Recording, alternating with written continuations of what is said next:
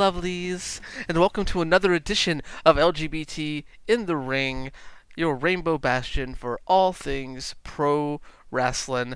I am your host, Brian Bell, and I have to be just up front and apologize. The show is coming out just a tad bit later than normal. Normally we're up on Thursday morning, but it is still Thursday afternoon. And yeah, I think that kind of tends to go for many things. The day after Christmas, or the day after the holidays, or during a holiday, or any time where you have just a whole lot of messy wine. Uh, no, I'm glad that everybody's back for the show here. And I hope everyone had an awesome holiday, whether you were with your the family you were given or the family that you chose. Um, that's a super important thing for all of us to enjoy that time together, and that sense of camaraderie is a very important thing for me, not just on this show, but in general. That's something that hasn't always been there for some people. It hasn't always been there for me, and I know that we all have our struggles, and I know there have been plenty of my friends that I've seen on Twitter dealing with the dealing with the tribulations of going back into an environment that is not as welcoming as the one that they have created for themselves where they live. And yeah, that stuff sucks. It really does. I'm glad that we are able to carve out our own spaces to help us cope with the times that we feel forced to go back into those environments that make us feel closeted or remind us of when we were closeted. Um, yeah, it's all right though. The holidays are almost over, so that little snippet of time, if it is proving a problem for you, hopefully will soon pass. And if not, you always have us here to welcome any and all. And speaking of welcoming any and all, that is a heavy emphasis on my discussion today with one Lolo McGrath. Lolo identifies as non-binary, and they are the chief brand officer and co-founder for Primetime Pro Wrestling, an independent promotion based in the DC area. They're still relatively young. They've only been running for, I think, less than a year at this point. But, they've come out of the gate blazing. A lot of awesome talent, a lot of diverse talent, and then, of course, a lot of queer talent. And that queer talent is going to be showcased at a show in March 7th to be exact, called Butch vs. Gore, that Lolo, along with a friend of the show, Billy Dixon, are going to be booking, which is completely unheard of for a promoter to turn over his book to to other people, especially one that is a wrestler in the locker room, and another who is very very young in the business, like Lolo. So right off the bat, Mr. Gator, the promoter and other co-founder of Primetime Pro Wrestling, should be commended for that, for having the foresight there. But we get into a conversation about what went into that decision and the show itself, and then Lolo, like anybody in our community here, there's a lot of feelings about the field that they work in, and a lot of feelings about where the state of acceptance is for for the queer community within pro wrestling at the moment. It's a really interesting, awesome conversation. I'm very happy to be able to share it with you here as a little post-Christmas treat. And of course, it's also it's right in the middle of Hanukkah and Kwanzaa, so it's a treat for all that celebrate. So, with that, everybody grab your homemade whipped cream, your vanilla ice cream, whatever you put on top of your pie. Carve out a slice, sit down, and get ready. Let's jump into this conversation with Lolo McGrath. All right, guys, gals, and non-binary pals, welcome back to LGBT in the Ring. This week we have an awesome guest that I've been wanting to have on for a while now, ever since I first I guess when they first came on my radar whenever I spoke with Billy Dixon earlier on the show. But their association with Primetime Pro Wrestling out of DC really threw them on my radar, and then of course the recent reveal of their Butch versus Gore show, which is slated to showcase a lot of queer pro wrestling talent coming up on March 7th. That really boosted up the interest, and we wanted to have them on and discuss that show, among other things, in terms of pro wrestling with them. But at this time, I would like to welcome Primetime Pro Wrestling's Chief Brand Officer and co-founder, and one of the producers of that Butch versus Gore show on March 7th, one Lolo McGrath. How are you doing tonight, Lolo? Brian, thank you so much for having me on the show. It's been really cool seeing a lot of both the written coverage that you've been able to do of queer people in wrestling, and also having the podcast as just an added bonus. No, I appreciate that a lot. I am You terrible at you taking work hard. compliments.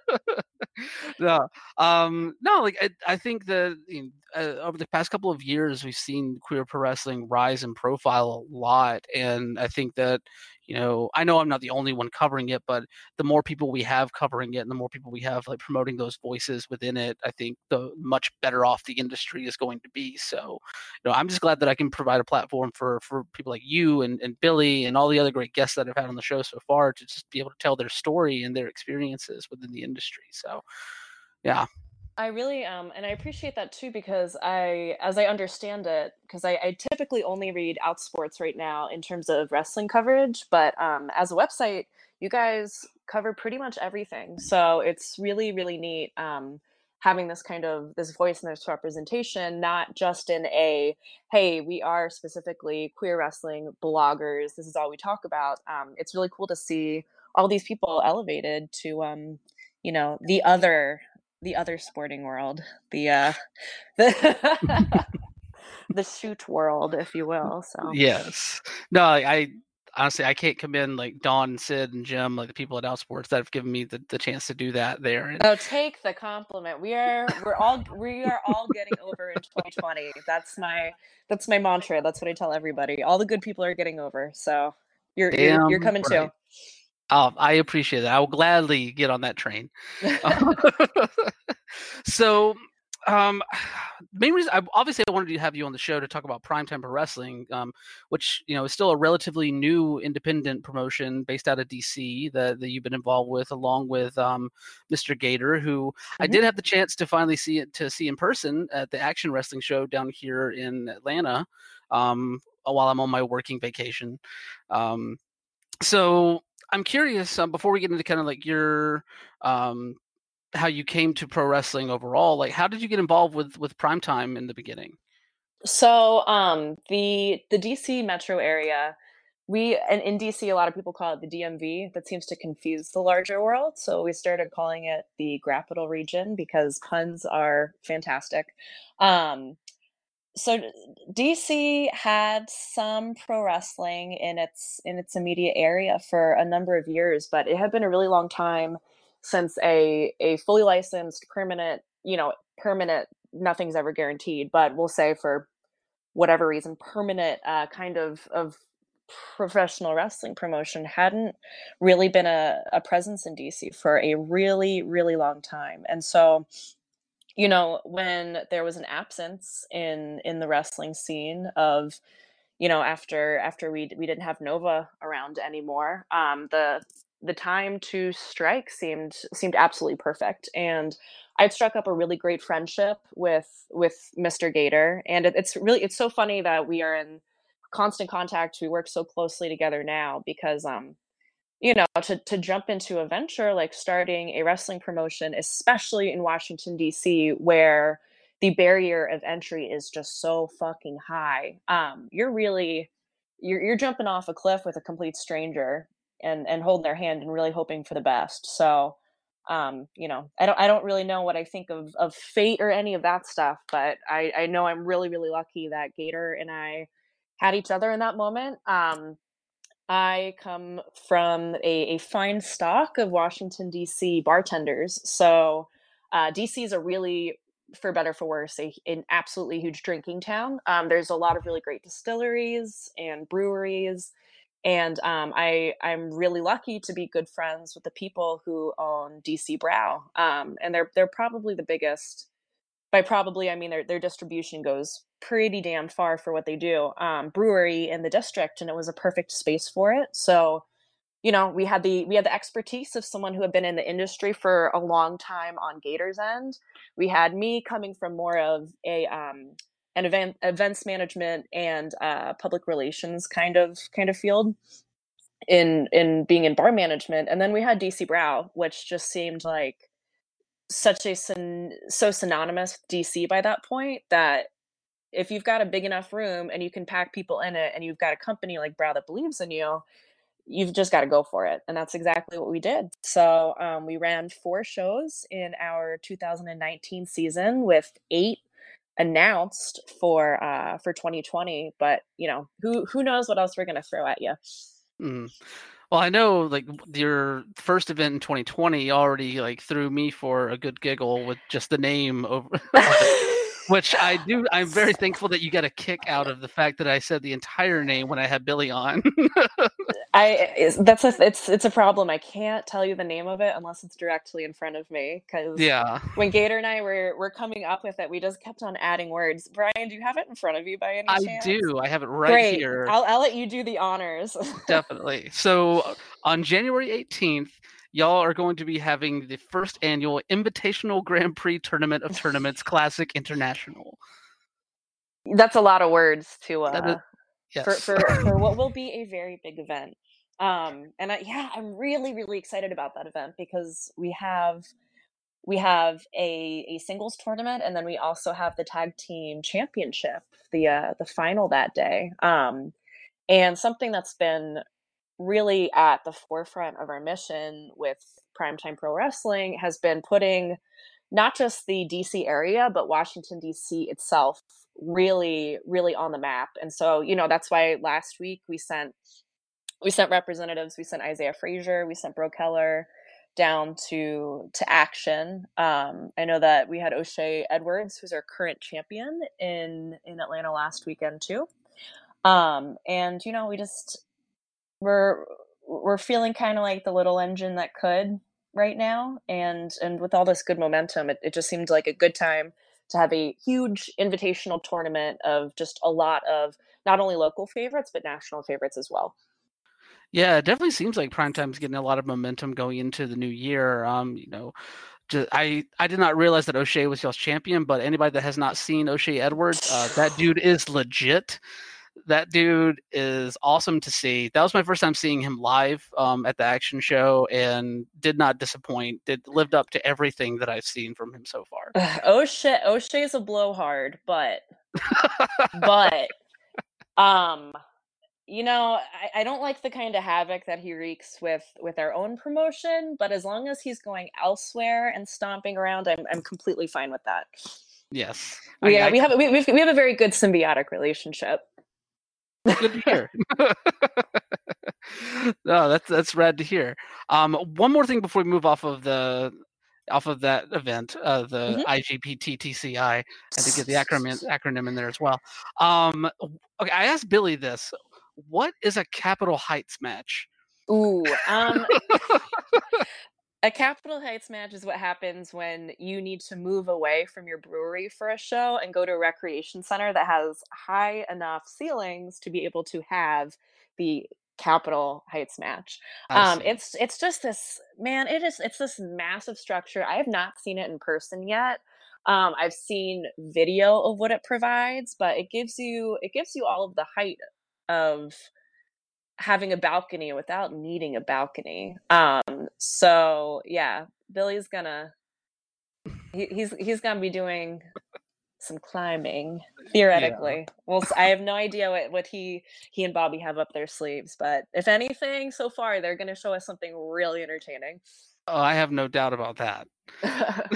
And that's Bobby Orlando is his tag team partner from New Yes. York. So he's been a real treat at prime time. Oh, that's rad to hear. So stepping back from prime time a little bit here, let's kind of get back to like your beginnings, like getting into pro wrestling. Hmm. Around what time in your life did you start like realizing what pro wrestling was and like starting getting into the fandom of it all?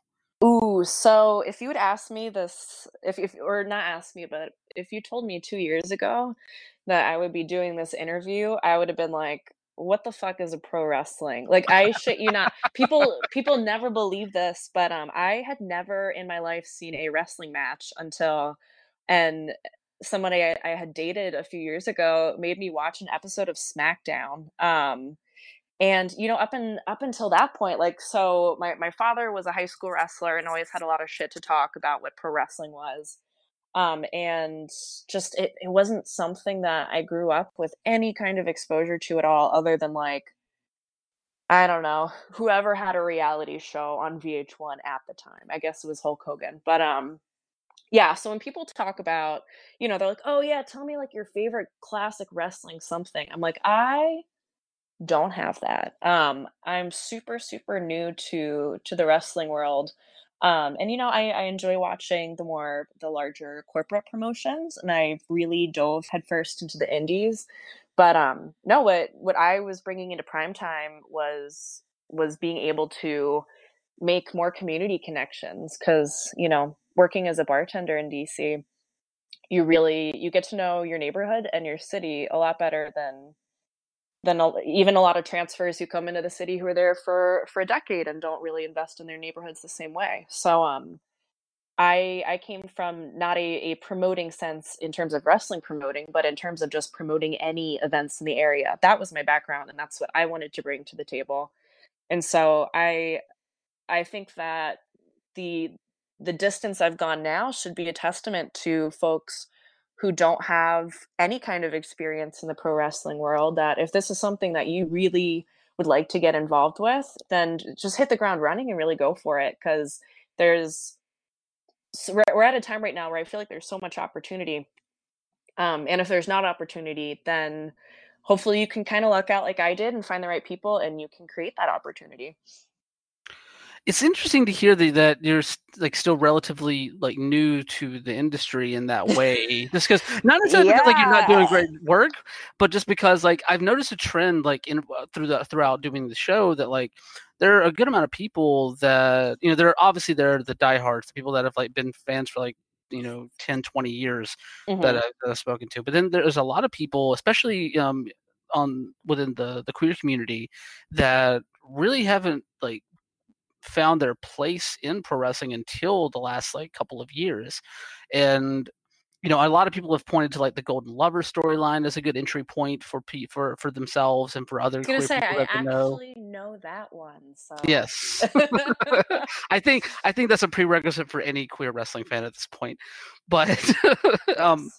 but I'm just curious, like, so you saw the episode of SmackDown, and Yeah, then and I guess I should follow up, because, the WWE product is what it is. yeah. I God, honestly, I think that the first match I saw, it was or not even match, but it was Jinder Mahal cutting a promo.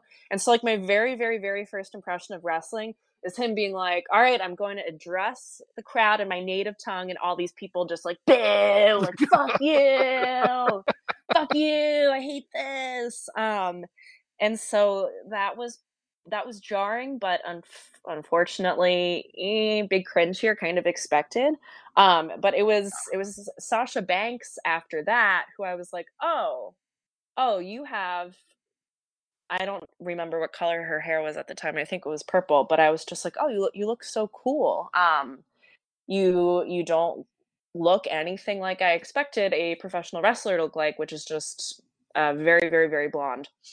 No offense to blondes, love blondes, but that's what I had in my head. Was one very specific type of woman wrestler. And so to see Sasha Banks, I'm like, oh, she seems kind of cool.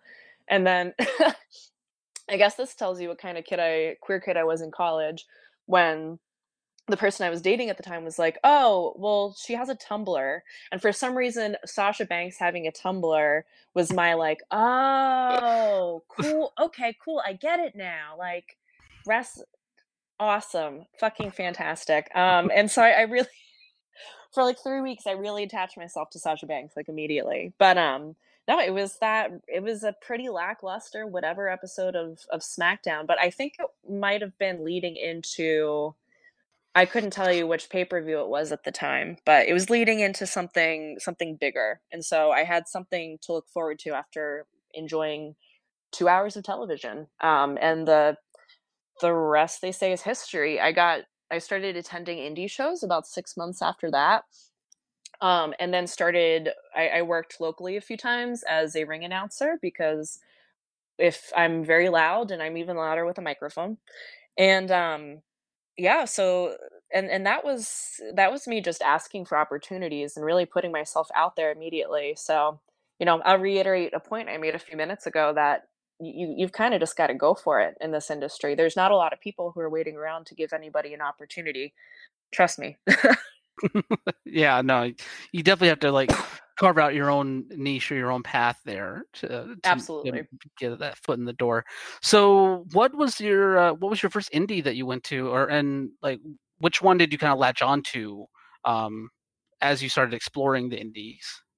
So the easiest one for me to attend at the time because there was Flying V didn't exist yet. There wasn't anything else, or I could go up to Baltimore, but I didn't have a car. Was Nova Pro because it was closest to DC, and they were running shows in Northern Virginia, which meant I was having to put together a carpool of like 4 people leaving the city to go out to wherever I was going, which would be like altogether a 45-minute drive one way. So another big priority with starting Primetime Pro was just being like, okay, if we want people to come to shows, we need to make it way more local than anybody else has done up until this point. And so that's exactly what we did. Hmm. No, I think like the local indie like is always a good way to kind of like take that next step in a lot of ways. Like I know, growing up for myself, like in South Georgia, like there really wasn't that per se. Hmm. But it was also during like the WCW time where they would run house shows like 40 minutes from my house. So like I could You pull had it that sort right of thing. there. Yeah, it was rad. So like that's really awesome to hear though that you at least, there was at least something around you that could like help. Yeah, there was something, and a lot of folks who worked for the company when it was around were incredibly entertaining, phenomenal in every way. And so that's, when we started booking out shows for prime time, if you were someone who came from Nova as a Nova fan, there are definitely a lot of familiar faces that made people feel like, hey, all right, so we can really have a scene in this area, because if people are willing to schlep all the way out to Northern Virginia, and the people who live in Northern Virginia being able to do the reverse and come out to DC, then we've got something special. So yeah, no, that's they really were kind of the roots of the indie wrestling community in the area, and I've met amazing people through it. Oh, that's rad to hear. um, so I would say, well, let's take it back to the beginning a little bit more. Also, um, so you already like identified as queer around the time that you started watching wrestling, correct? Definitely. But Okay. I didn't come out as, or even, let's be honest, the entire non-binary part of the trans spectrum is can be pretty complicated for people to figure out, just because there is no binary, there is no right or wrong answer. And so I didn't really figure out that I was non-binary until after I'd started wrestling, and I certainly didn't really come out until I had this wrestling community. And yeah, I don't know, to be honest. I have no idea how far along in my personal transition and how much progress I would have made without wrestling being this kind of outlet to really kind of reinvent myself in a lot of ways, because I'd spent the 4 years prior, a lot of my identity was just being like, for lack of a better phrase, just like a big titty bartender. Just like really super femme. I'd really questioned a lot through college. I had a few haircuts that I was like, ooh, I feel kind of gender weird, and I don't know if I like this feeling right now. Prior to that, but my persona in DC, because wrestling and bartending are so fucking similar to each other. Was being this very specific kind of really exuberant bartender person, and so I moved to I run the company remotely from Chicago alongside Gator, who's still in the DC area, because I moved to Chicago about 6 months ago. Um, yeah, no, this it was such an opportunity to really have this version of myself that felt truer than anything previously. It was like the wrestling was it was the perfect stage to kind of debut that on. And yeah, again, I know I just said it, but I have no idea where I would be in my progress if I didn't have this wrestling community and this industry to work in. No, that's honestly really awesome to hear that because you never know what that first experience is going to be like entering an industry like pro wrestling that has for so long held this kind of like stigmatized view in some ways of Hmm. the queer community. If not backstage, like definitely in like narrative tropes and that sort of thing. So Yeah, um, absolutely. I really didn't. I would have never had any idea growing up that this would be the community that would really give me permission to be who I'm supposed to be. yeah. No, I can't say it enough. Like I'm really glad that that gave you that avenue because like I Instead of think being like, all right, closet yourself. Holy shit, these people are monsters. Oh my God. No. yes, Because definitely because like it could go in that direction, I'm sure.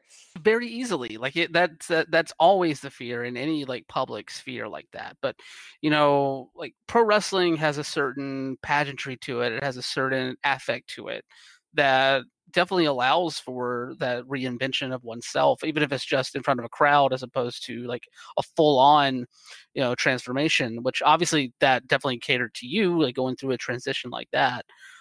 So yeah, it's awesome to hear that that translated in that way because you don't hear a ton of stories like that.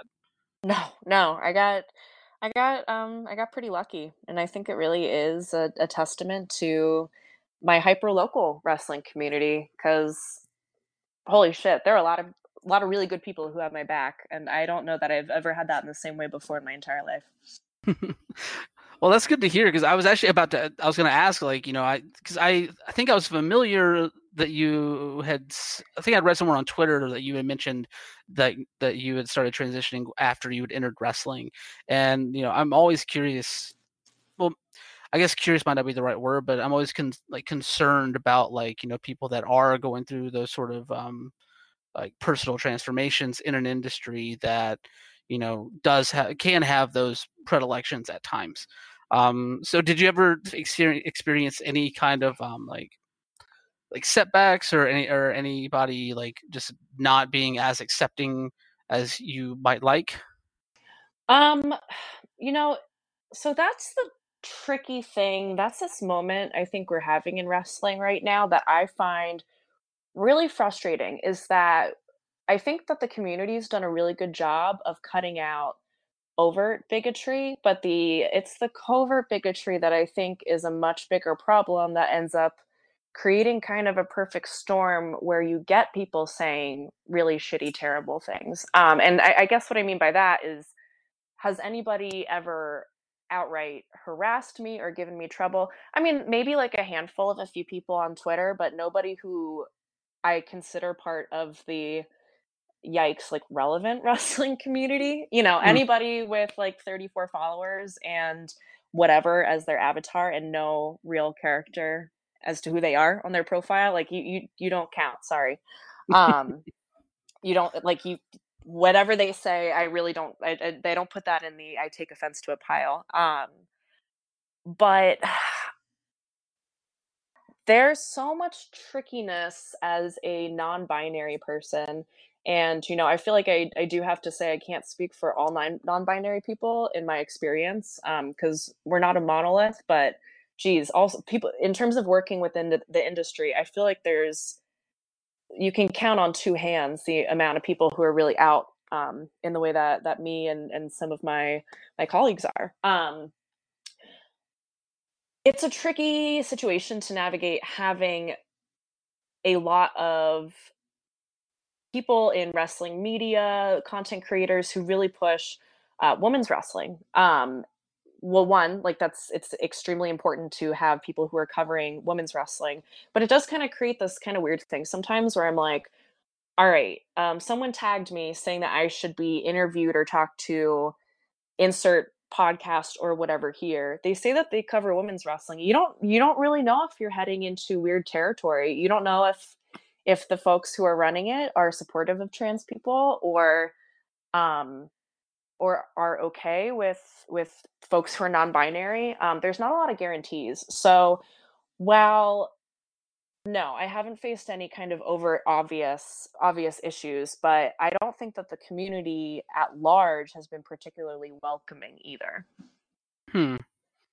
I know that, like, right, we could launch into so many much bigger topics in regards to that one kind of thing. But yeah, it makes it a pretty tricky situation sometimes for sure. No, I mean, I definitely can see that. I've been guilty of it myself. Well, I know whenever I talked to Sophie King earlier on in the show, Hmm. like we were talking about intergender wrestling and the rise of that on the indie scene, and I hadn't even thought about, like, of course, a non-binary person, every match is It's intergender for all, them. yeah, Yeah, like exactly. I just had never thought about that because it's just not my experience. So, like, even small things like that, just kind of realizing how you talk about certain things whenever you are speaking to people that have a different gender identity, that's not on the binary. Like, I think that goes a long way in terms of making people that identify as non-binary comfortable within that space. No, because yeah, like I said, there are no guarantees. But I know that as queer people, especially those of us who are getting elevated to a higher status in the indie wrestling community, everything really is supposed to be sunshine and rainbows, and we're doing fucking great, and we're so powerful. But I really don't think that there are very many people at all who are creating welcoming spaces for non-binary people. And I hate that that's a reality, but it's true. I think that folks who consider themselves to be allies could do more to be a little bit more explicit with their support. Do you think that's like more an issue of like a lack of education about the non-binary identity, or like just like in maybe not an active but like maybe like a subconscious desire of just to be like have that culture of pat yourself on the back, like we're doing so much better now, that they're just not paying attention to that sort of thing? Yeah, I think it's hard to be conscientious of a gender identity that's kind of founded on the idea that gender may or may not exist. Allyship can be really tricky for people. I think that a lot of folks are afraid to ask questions, which I'm an open book. I'm like, if there's something that you need to know or you're interested in, just you can tweet me, you can send me a DM, which is always open. Like I'll tell you whatever. But so yeah, I absolutely think that there's a lack of education. It's being non-binary is so brand new to the public sphere in general. So of course it's going to be even trickier when you whittle it down to just the professional wrestling world.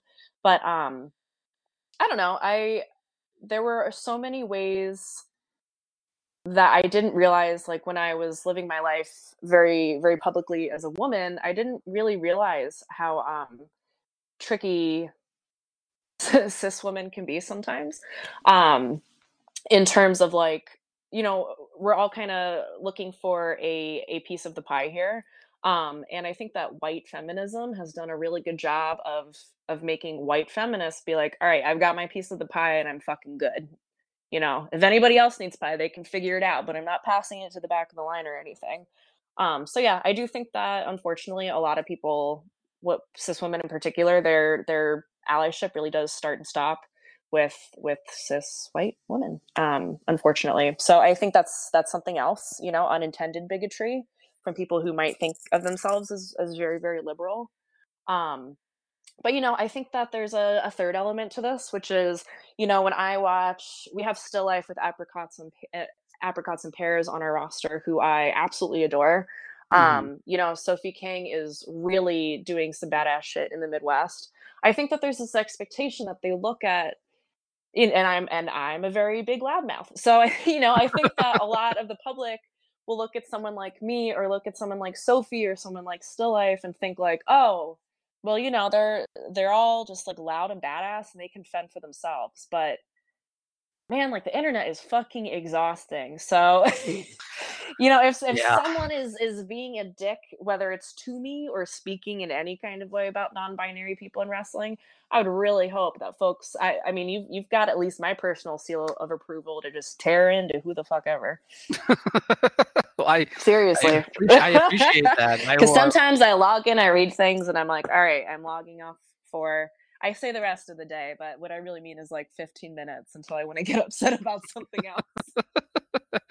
No, I mean, like, that's. I mean, I can only imagine how exhausting that can be. Like, I know, like, just from like my perspective, like as a an out bi male, like, yeah, that can get frustrating at times. But I definitely don't face as much of that, as the non-binary community does. And I know that a lot of people, like you said, that they point to people like Still Life and Sophie King and yourself, even, as being like these loudmouth NB badasses on the scene. But like, that doesn't mean that every person who identifies as non-binary are going to have the same like predilections or the same Hmm. confidence to put themselves out there. And like, having y'all like on the wrestling scene like really does help lend that representation to that community, and helps them, I guess, maybe feel more confident if they do want to enter into the industry, whether it's just as a fan or as like working in it as well. Like, you need those voices there. And it sucks that so many people want to like tear that down in a lot of ways. Yeah, I think that there are definitely folks who might consider themselves pretty progressive, who I can imagine might see non-binary people as kind of a threat to their own privileged status. Hmm. Again, I'll go back to my piece of the pie analogy here. Like, everyone's just scrambling for their piece. So, all of a sudden, oh fuck, I only learned 2 or 3 years ago that non-binary people exist. Now I have to worry about their pie too. Like, oh my god, we already have too many people all going for this one proverbial shitty pie. Like, ah, So it's we're talking about this like proverbial like shitty pie that we're all trying to grab a piece of, and that's sticking with in the lexicon now for me. Um, just make more. Like, why don't we just make more pie, anyways? well, yes, definitely. That's definitely a one like option that we have. Just keep churning it out, But Yeah. like, I guess, why do why do you think? Obviously, there are plenty of like marginalized communities that have been trying to like grab that piece for a long time in the industry, and the last 4 to 5 years, like, you've seen these people be able to grab more of it. And that's all great. Like, that's amazing to see that there's women's wrestling is being showcased the way it is. Oh yeah. People, wrestlers of color, are reaching higher places, Yes. in many areas. And then the rise of queer pro wrestling as well. But why? What do you think is like factoring into like that need that some people may feel to not relinquish any part of what they've claimed for themselves to like other marginalized communities? I mean, I don't know. Let's pan the camera out a little bit and just talk about the scene in general. I'm I'm down. Who's running it? you know, who's Yep. running it? It's the people who have owned the fucking bakery. Like, man, Yep. I'm going crazy with these metaphors. You can tell I spent like 2 weeks as an English major before I changed it again. Um, I Yeah, no, so, like, the fucking pie shop bakery owners are the ones who have been giving us pie for so long that, of course, it's a little bit competitive. But, I can theorize all day, but I think that anything that I say, could probably just apply to the United States at large, you know? There are definitely similarities, yes. Yeah, we're this little micro society, but so much of what we do,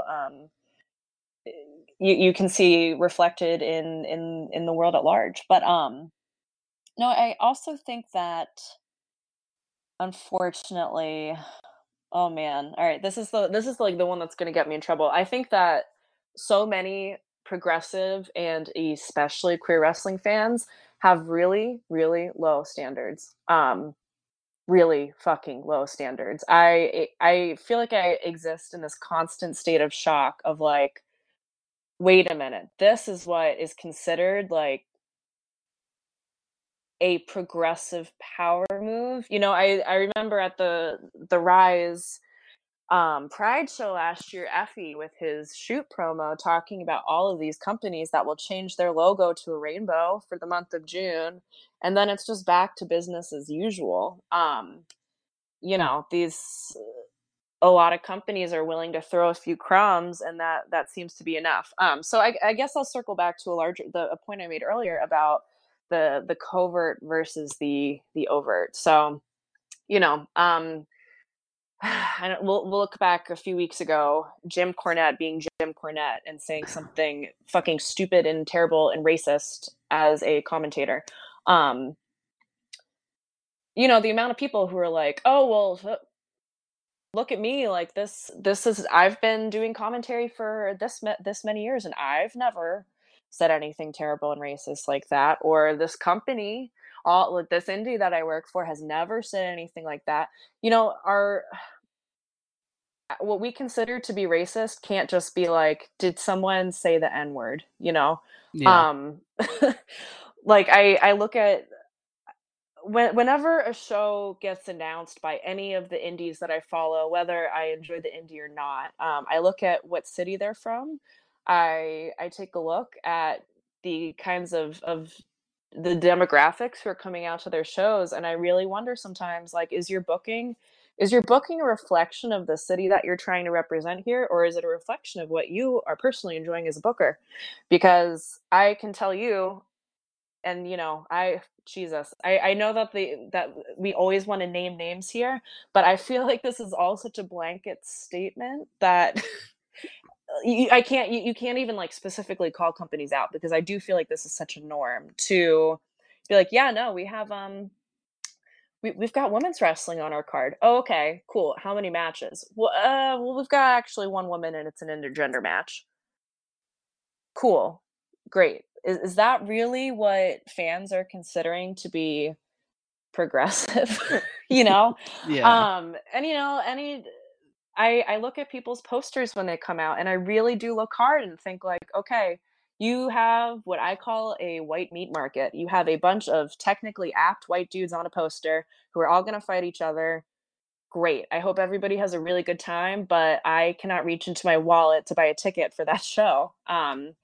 Because I feel like I would be a hypocrite to do that. And so yeah, when I look at the United States, the national wrestling scene, and I look at all of these people who I've been able to follow and watch their work through Twitter and social media, and I see what companies are getting some of the biggest spotlights put on them, and I think this really doesn't seem to represent the wrestling community that at least I know, and I think the wrestling community that's going to be able to pull all of us together into whatever century we are in now. Because you know, so far I don't see that reflected in the larger indie scene, and it's pretty fucking disappointing. I don't want to.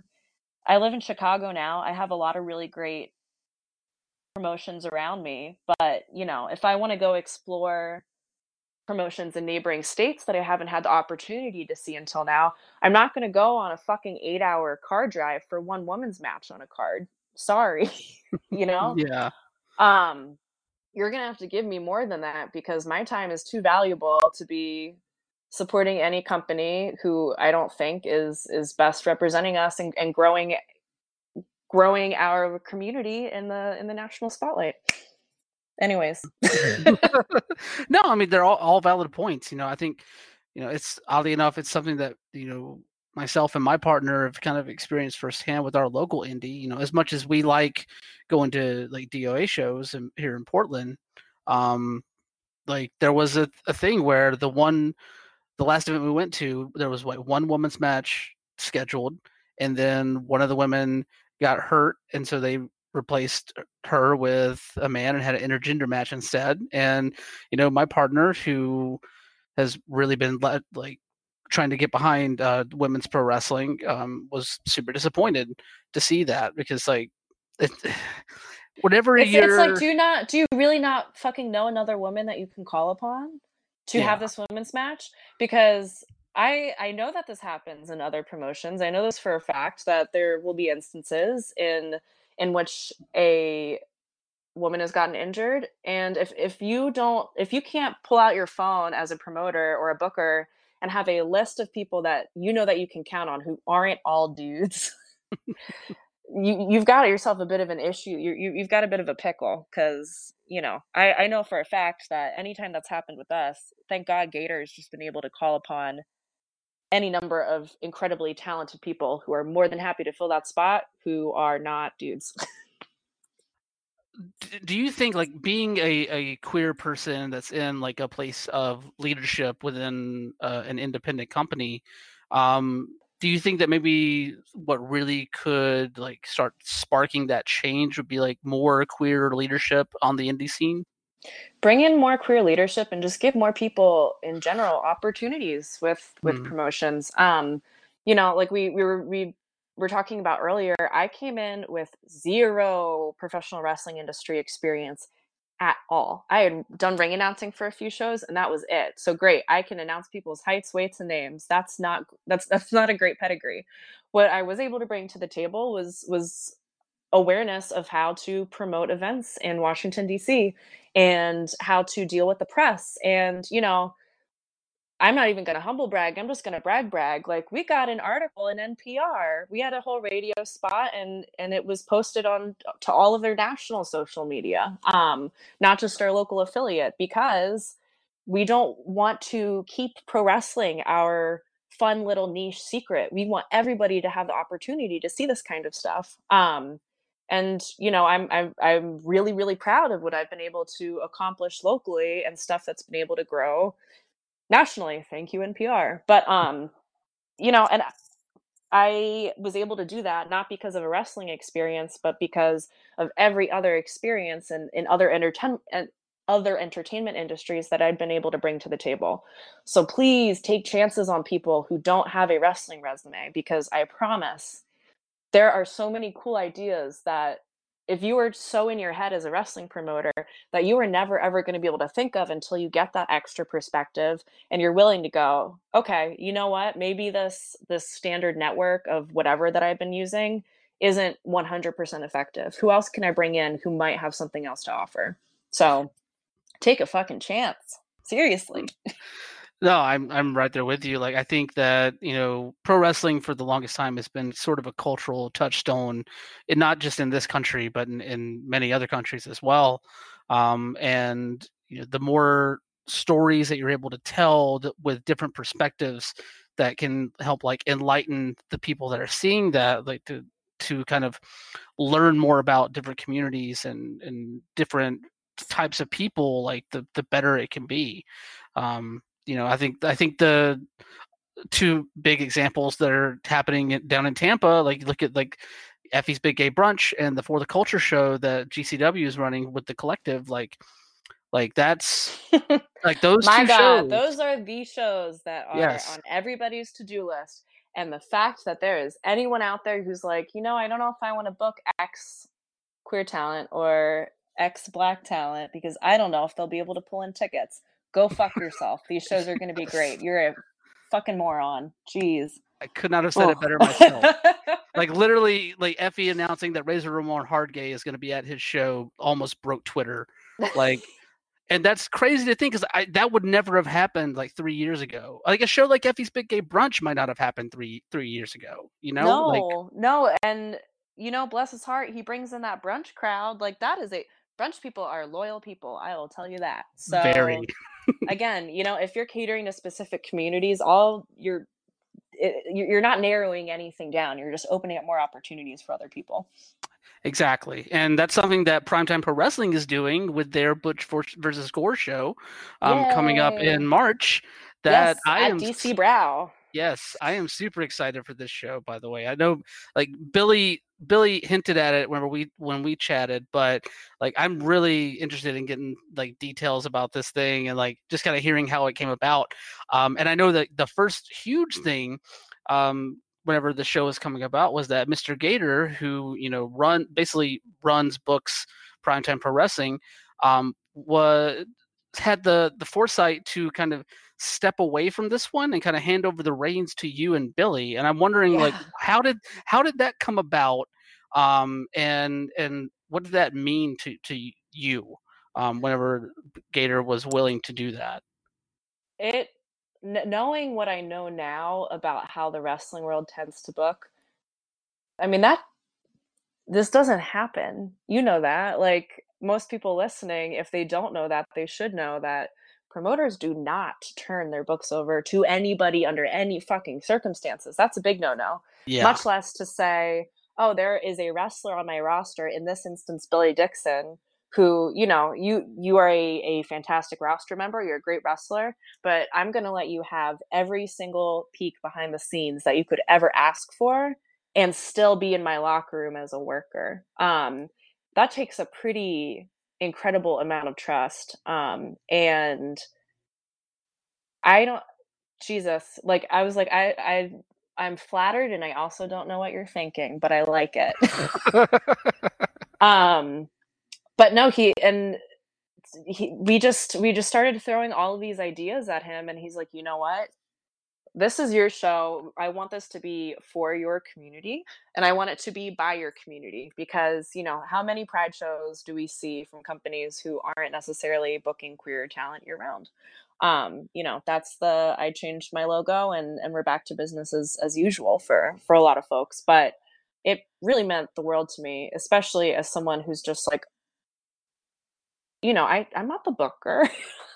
I'm not the booker. I'm not a matchmaker. I can come up with stories and tell really good stories collaboratively, but no, none of that's my forte. And to have the opportunity to be able to say, all right, these are all of the lessons and all of the tricks of the trade that Gator has shown me for the last year, and to be able to really show that off is really incredible. And to be able to work side by side with Billy, who, I became a Billy fan while he and Effie had their feud before Mania last year, because I was just like, the story that they're telling right now is a real story. It's a story that we see played out not only in, just in our limited queer communities, but in every major metropolitan area with displacement rates. With, people coming in, and I, as someone who is gentrified myself, it's something I also need to take responsibility for. But, the conflict between Billy and Effie, I feel like told such a massive story that I would never even dare to tell myself, because I don't think I have the right words for it. They did a fantastic job. Um, and anyways, that's just my Billy love for the night, I guess. Hey, Billy. Yes, we all have I just Billy it love was here. it was so incredible and so inspiring to see them really put everything into it, that I knew that once we started as a company, I was just like, I want Billy to come wrestle. I want Billy to come wrestle. And then the more I watched from him, and the more that I got to know him, and I saw how fucking brilliant his wrestling mind was, I was just like, all right, well, thanks for the reins, Gator, but I need some help. And no offense to you, Gator, but I think asking Gator would go against the entire spirit of the thing. So I said, can I bring it on Billy to do all of the booking? Not all of it, but he's the booker for this show. He's really got an incredible wrestling mind. Um, can we bring in Billy? And he didn't even hesitate. He's just like, yeah, you guys do exactly what you need to do. I'll clear it. I'll write the check. We're good to go. So no, it's pretty fucking magical. These are my rainbows and ponies and unicorns. Yes. I mean, there's no better time to have that whenever you're given control to book your own queer wrestling show in that way, especially one that is going to showcase, from what I understand, a ton of queer talent, both well known and not well known. Yeah, we haven't made any announcements yet. Yeah. So you're not getting too lucky tonight. But That's okay. I will eagerly await with the rest of the audience. but something that's important too is I got so many of my ideas about when I wanted to run the show and how I wanted to run it from that promo that Effie cut in terms of calling out the people who only did stuff during June. So, the first step in that was saying, all right, well, fuck it, let's do it in March. We're having our Pride show in March. We're doing it before everybody else. It's going to be great. It'll come out of nowhere. It's going to be fantastic. But like I also don't shy away from the fact that I don't go around calling Primetime Pro Wrestling a queer wrestling promotion. We showcase a lot of different people, some who are allies and some who are queer. We don't. I don't fuck with bigots. So sorry. Yeah. I make the joke, but it's not really a joke in the locker room. I'm like, I check social media for things.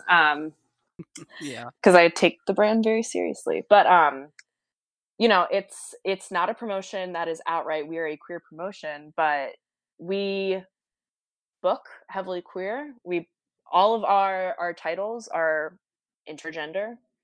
All titles will always be intergender. We don't do any kind of segregating by gender in our booking at all. And so that's a real gift. So, I think that's important too, because as much as I really, really enjoy watching more exclusively women's wrestling promotions or exclusively queer wrestling promotions, I really enjoy those a lot. We're also trying to showcase a lot of people who are underrepresented to the mainstream wrestling scene. And so, yeah, we do a lot as a promotion that is very much along the lines of what a mainstream wrestling promotion is. But, that's all with the intent of showcasing a little bit of everybody. And, in the case of March 7th, a lot of somebody. Yeah. I have to say, like, it's rad that y'all are doing it in March, because like you said, so many promotions are willing to do that whenever it caters best. So yeah, it's like it's almost as if you're like just We're rolling the planting. dice here. Yeah, I mean, you're planting that We're flag in the really rolling the ground. dice. Yeah, like you're stamping your your statement right there on the front of it. I am curious though, where did the name Butch versus Gore come from? Obviously, it's a play on the Bush versus The Gore. Bush years, baby. Yes, Hell there you yeah. go. Yeah, lit. We in so many just awful fucking terrible ways. God.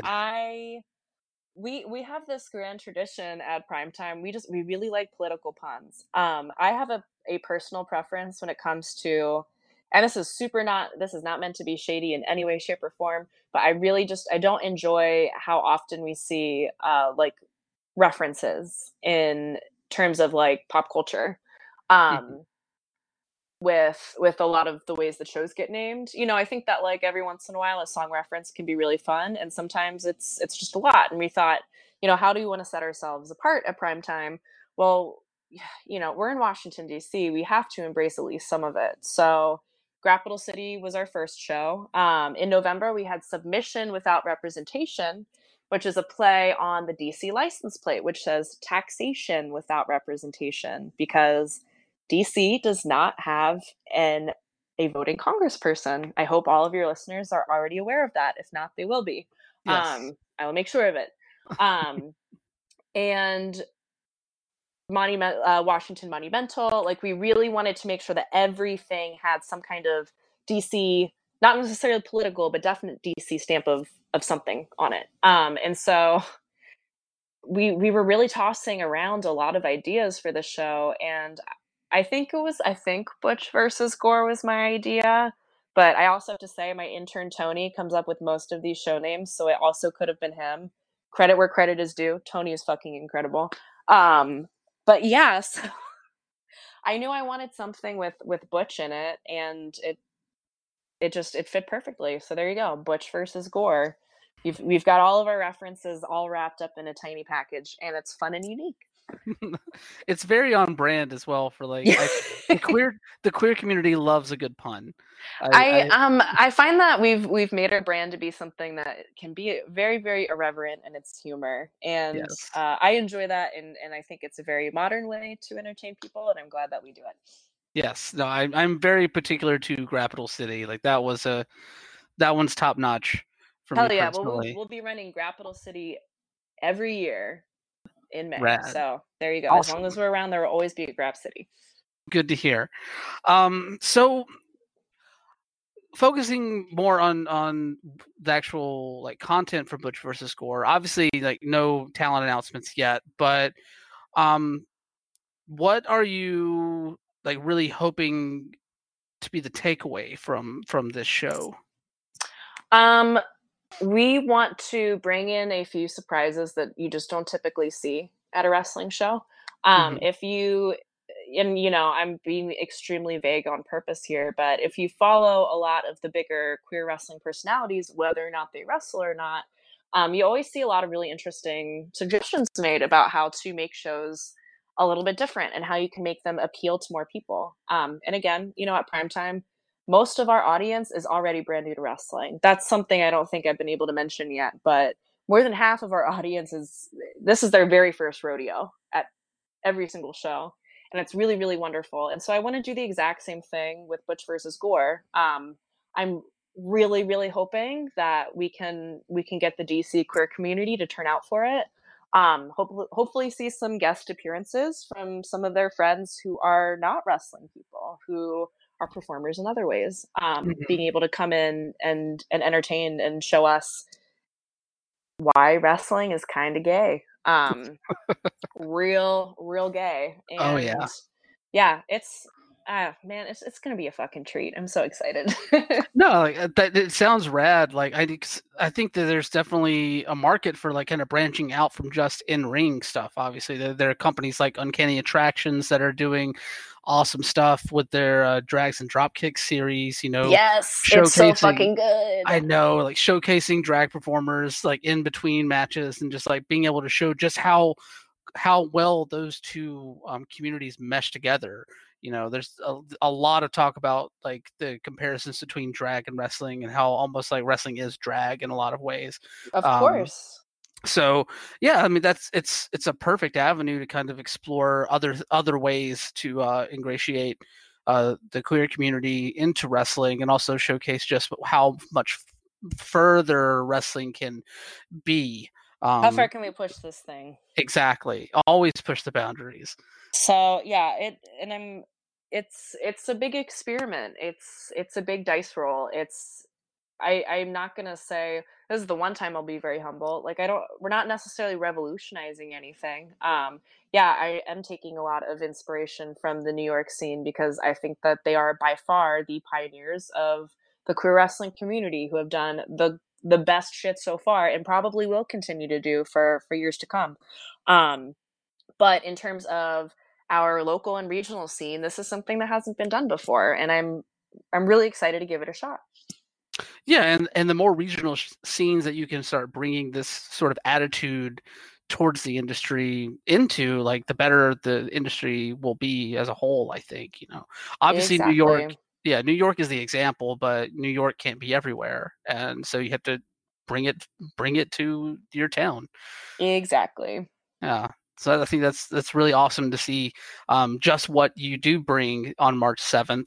And I want to make this clear to listeners too. Washington D.C. is a great town to visit, and I will personally give you all the recommendations as to all the really good places to go, who you should say hi to, what bartenders you need to throw your money at. I I miss DC constantly all the time. I'm not a native to DC, but like, damn, if that city really didn't make itself such a home in my heart. I really think that making a trip for a primetime show is well worth anybody's time.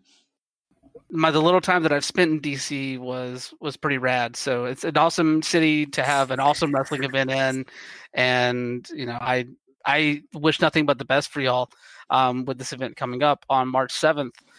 But I can't let you out of here without asking about this Haas tournament that I've been hearing about. Yes, it The is. the William H. Taft Haas tournament, is that what it's called? Yeah, the William Howard Taft Yes. Haas Okay. fight Okay. tournament. Yep, just big bodies just being real sweaty and slamming up against each other.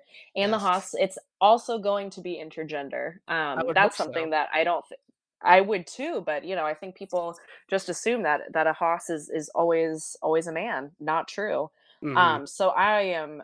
We have had so many incredible athletes suggested to us. And when it comes down to it, I think there are 8 spots. It's going to be pretty competitive figuring out who deserves a spot. Because again, like people are really excited about this tournament. I'm really excited too because I really like house fights. Because it's again not growing up watching wrestling. It's not a style that I feel like I get to see enough of. Um, but yeah, it's gonna be nuts. I'm so fucking excited. That is not my booking. That is a Gator show all the way. And every time he shoots another idea in my direction, I'm just like, top it. You're gonna go even bigger and even better. So it's a very exciting time for us. No, it definitely sounds that way. Like, just keep knocking it out of the park with events here. Well, Lolo, I appreciate you joining me on the show today. Is there any last words that you'd like to say on the queer wrestling scene, and then let us know where people can find you and all your awesome work with Primetime on the internet. Yeah, gosh. No, I think that as a queer wrestling community, we can really afford to up our standards. We deserve it. And we've got to look out for other people who aren't necessarily us. I think actually a good example of this is in Washington D.C. Primetime. We were the first ones to come in as an established indie that is exclusive to DC. Mm-hmm. And not long after we saw Fight Club, and I think that's fight with a one instead of an I. Fight Club pop up, and they are hosting the Pan African World Diaspora World Championship title. It's a whole lot of letters for a real big belt. A real Yeah. big belt. And so yeah, one of our roster members, actually a few of our roster members, um, are all competing, including El O'Neill, Trish Adora, Mr. Grimm, just some really incredibly talented people. And I think it's really challenging at first once you're like, all right, we did this thing and we were the first to do it in a long time and we're really feeling our oats. Yeah, it's challenging to find out that somebody else is coming in, but I I want to take it back to this pie metaphor too. We don't need to fight over the fucking pie. Yeah. We really don't need to argue over the pie. And so, some I've ended up making we as promotions we have made really good friends with Chris and Johnny who run Fight Club and who are running this tournament to showcase specifically Black wrestlers. And it's Washington D.C. for years. It was known, and I think it still should be known. But the city's changing pretty rapidly as Chocolate City. You absolutely need to have something like that in DC. And so I'm really excited that we're sharing so many roster members and like sharing a community ethic too, because their tournament is also intergender. I mentioned Trish Adora, who is a massive crowd favorite at prime time. She is one of the big contenders for that title, which is really badass and exciting that she might actually do it. And yeah, so when you're in this position that we were in, I think that the natural inclination for so many promotions is to be like, all right, who are these other guys? What are they about? How can they threaten us? But no, like a discussion that I had with Chris and Johnny was that we can make the best kind of competition is the kind of competition that makes everybody better. I want to watch their shows as they run in the same exact very very small city that I run in. I want to watch their shows and be like, all right, we need to change up something and we need to do something a little bit differently. And I know that they do the same with us. And so, I guess like so much of this is just to say that as a wrestling community, as promotions, the divide and conquer kind of territory thing doesn't need to exist. We can grow wrestling for all communities, for everybody, everywhere. And as a queer community too, like I don't know, I'm so proud of my roster and and the primetime roster doesn't all look like me. I really, really, really passionately feel that as a white person, am I lacking privilege in some ways? Yeah, absolutely. Am I abundantly privileged in others? Yeah, depending on what room I'm walking into, absolutely. And so to be able to pull up other promotions with us, other wrestlers with us, I'm not a wrestler. I'm not in the ring showing off in the same way that a lot of these athletes are. My job is to put the best of the best out there and to give a ring and to give a microphone to people who have not gotten it before. And that's exactly what I aim to do. It's really fun doing podcasts. It's really fun having a few professional photos of me come out every time I get in the ring and I run my mouth. That's always really exciting. But as publicly as I'm willing to be alongside Gator, like real faces of Primetime Pro, I do this because there are a lot of people who need to be put out there who have not been put out there yet. And so, pay it forward. No, I hear you. Like, Corny phrase, but real true one. So, yeah, wow, that was a solid 6 minutes of me just talking about the queer wrestling community and how we all just need to do better by each other. But hey, it's hey, it's not that hard. It's really not that hard no, to it's do everybody. well by each other. No, not at all. Like, just gotta learn how to make your own pie. There you go. And so we'll be running our next show on January 18th at the Deanwood Recreation Center. The very, very, very, very long tournament title, which I never attempt because I always fuck it up and then I feel really bad Fair. because I do all the branding. I still have it in front of me. I can rail it off for you again real Please quick. do. Go for it. Go for it. So the first annual Invitational Grand Prix Tournament of Tournaments Classic International. January 18th at the Deanwood Rec Center. There we Because go. they have the highest ceilings. I'm on Twitter at hellbenderlow, just hellbenderlow. And please, please, please follow and come to our shows, Primetime Pro Wrestling. We're on Twitter, we're on Facebook, we are on Instagram for the most part, but my God, what a dying medium. And we're also on YouTube. We have a really, really amazing team of local guys who do all of our video and everything for us, and it's really amazing to be able to have community dudes come in and do this. So yeah, Oh. a lot of words, but yeah, check out Primetime Pro Wrestling. We are very fun people. No, it definitely sounds that way. And when can we expect to hear some more details about Butch versus Gore, if you don't mind me asking?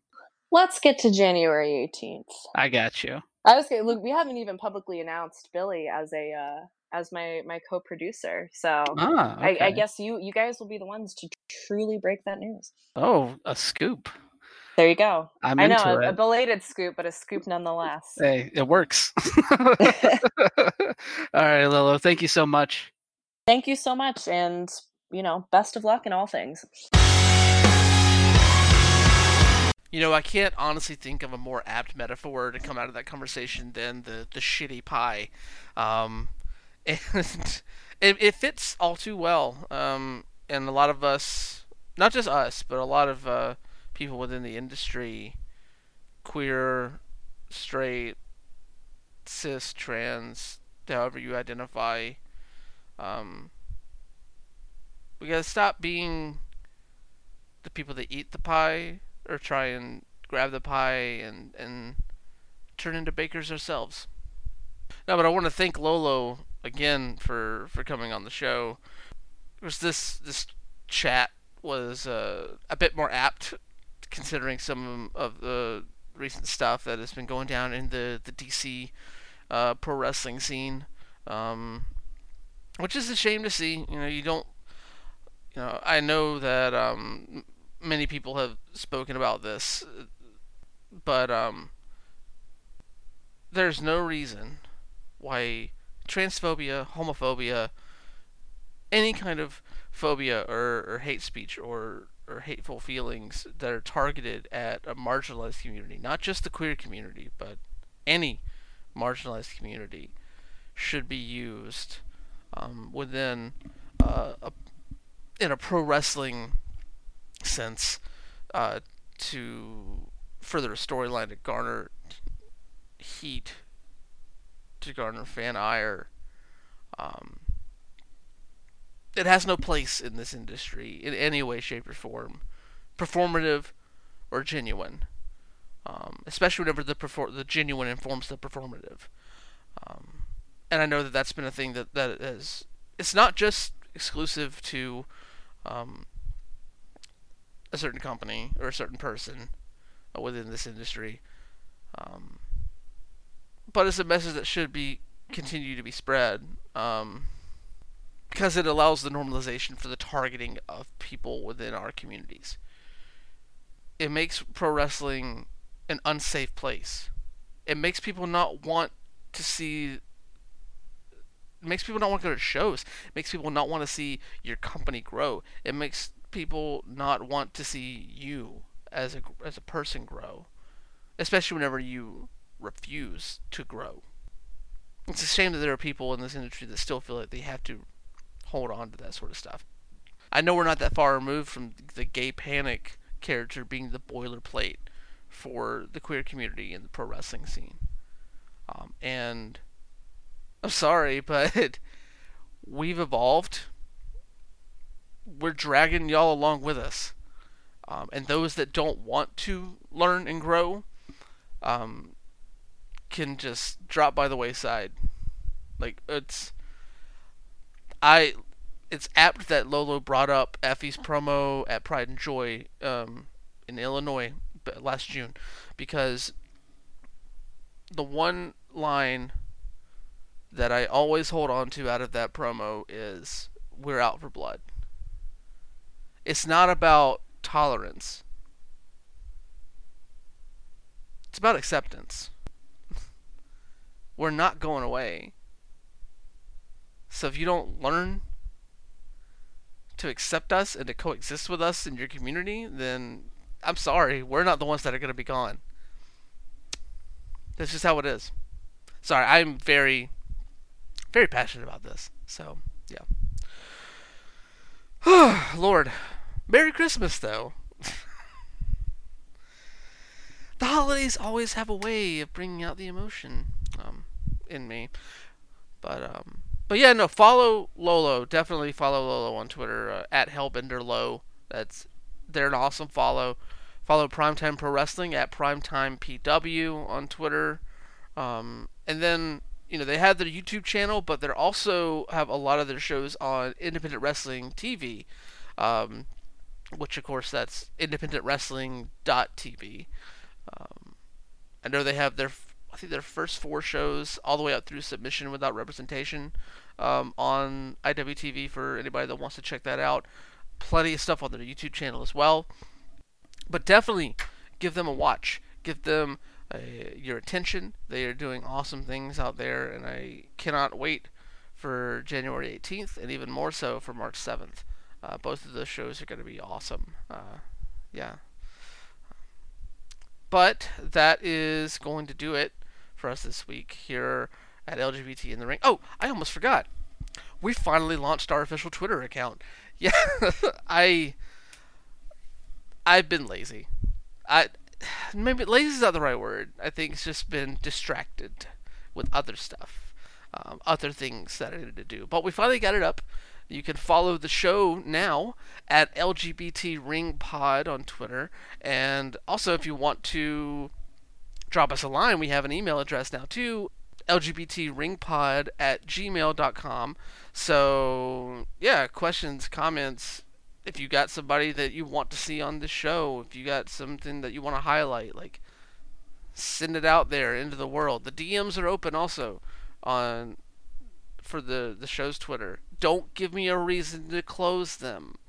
I don't mean to be abrasive about that. I just really don't want to have to close them. So, anyway, we're moving up as we end the year here. So, 2020 is looking super bright for us here at the show. But, of course, there are other people that help the show be what it is. And we cannot end the year without thanking them once again, like we do every single week here. Starting off with Daniel Quasar, the creator of the Progress Pride flag that we use in our logo. The Progress Pride flag, designed by Daniel Quasar, is a product of Progress Initiative. You can find out more at quasar.digital. And then, of course, I can't thank this band enough for letting me use this song that, honestly, was bumping for like a year before the show even started. Sarah and the Safe Word, love them to death. The show's theme is called Formula 666. That's off of their album Red Hot and Holy. You can find them on Twitter at STSW Band, and you can check out their music on Spotify and on Bandcamp at sarahthesafeword.bandcamp.com. And then, of course, if you're also into video games, I do co-host a gaming news podcast every Monday with a couple of awesome Twitch streamers, Slacker Kite and Lady Merowin. That show is called the Mr. Video Game Super Show. It goes live on Twitch every Monday evening, 8 p.m. Eastern, 5 p.m. Pacific, over at twitch.tv/DeadSunEntertainment. And then, of course, continue following Outsports.com, the Outsports radio network, all of our awesome shows here on this channel. Like, I know I thanked all the people that have made this opportunity possible for me during the show, but I have to offer that thanks again here as we end 2019, as we end a decade. I don't have enough within me to thank them. Like, there's just too much, and I just want them, Don, Jim, Sid, all the people that have been on the show, Billy, Sophie, Daniel, Rachel, Kiera Hogan, like, so many awesome people that have helped this show be what it is, by offering themselves and their words and their emotions and their realness. And, thank you. Thank you so much. We will see you all next Thursday for our first show of a new decade. Oh, it's going to be a fun time, y'all. Until then, take care of yourselves. Keep on surviving this holiday season. Stay messy. And we'll see you next time.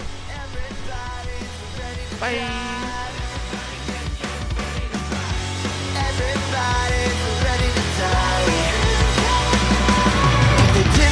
Coming from the top of the bridge, she made a deal with the demon so a lover could live. With the moon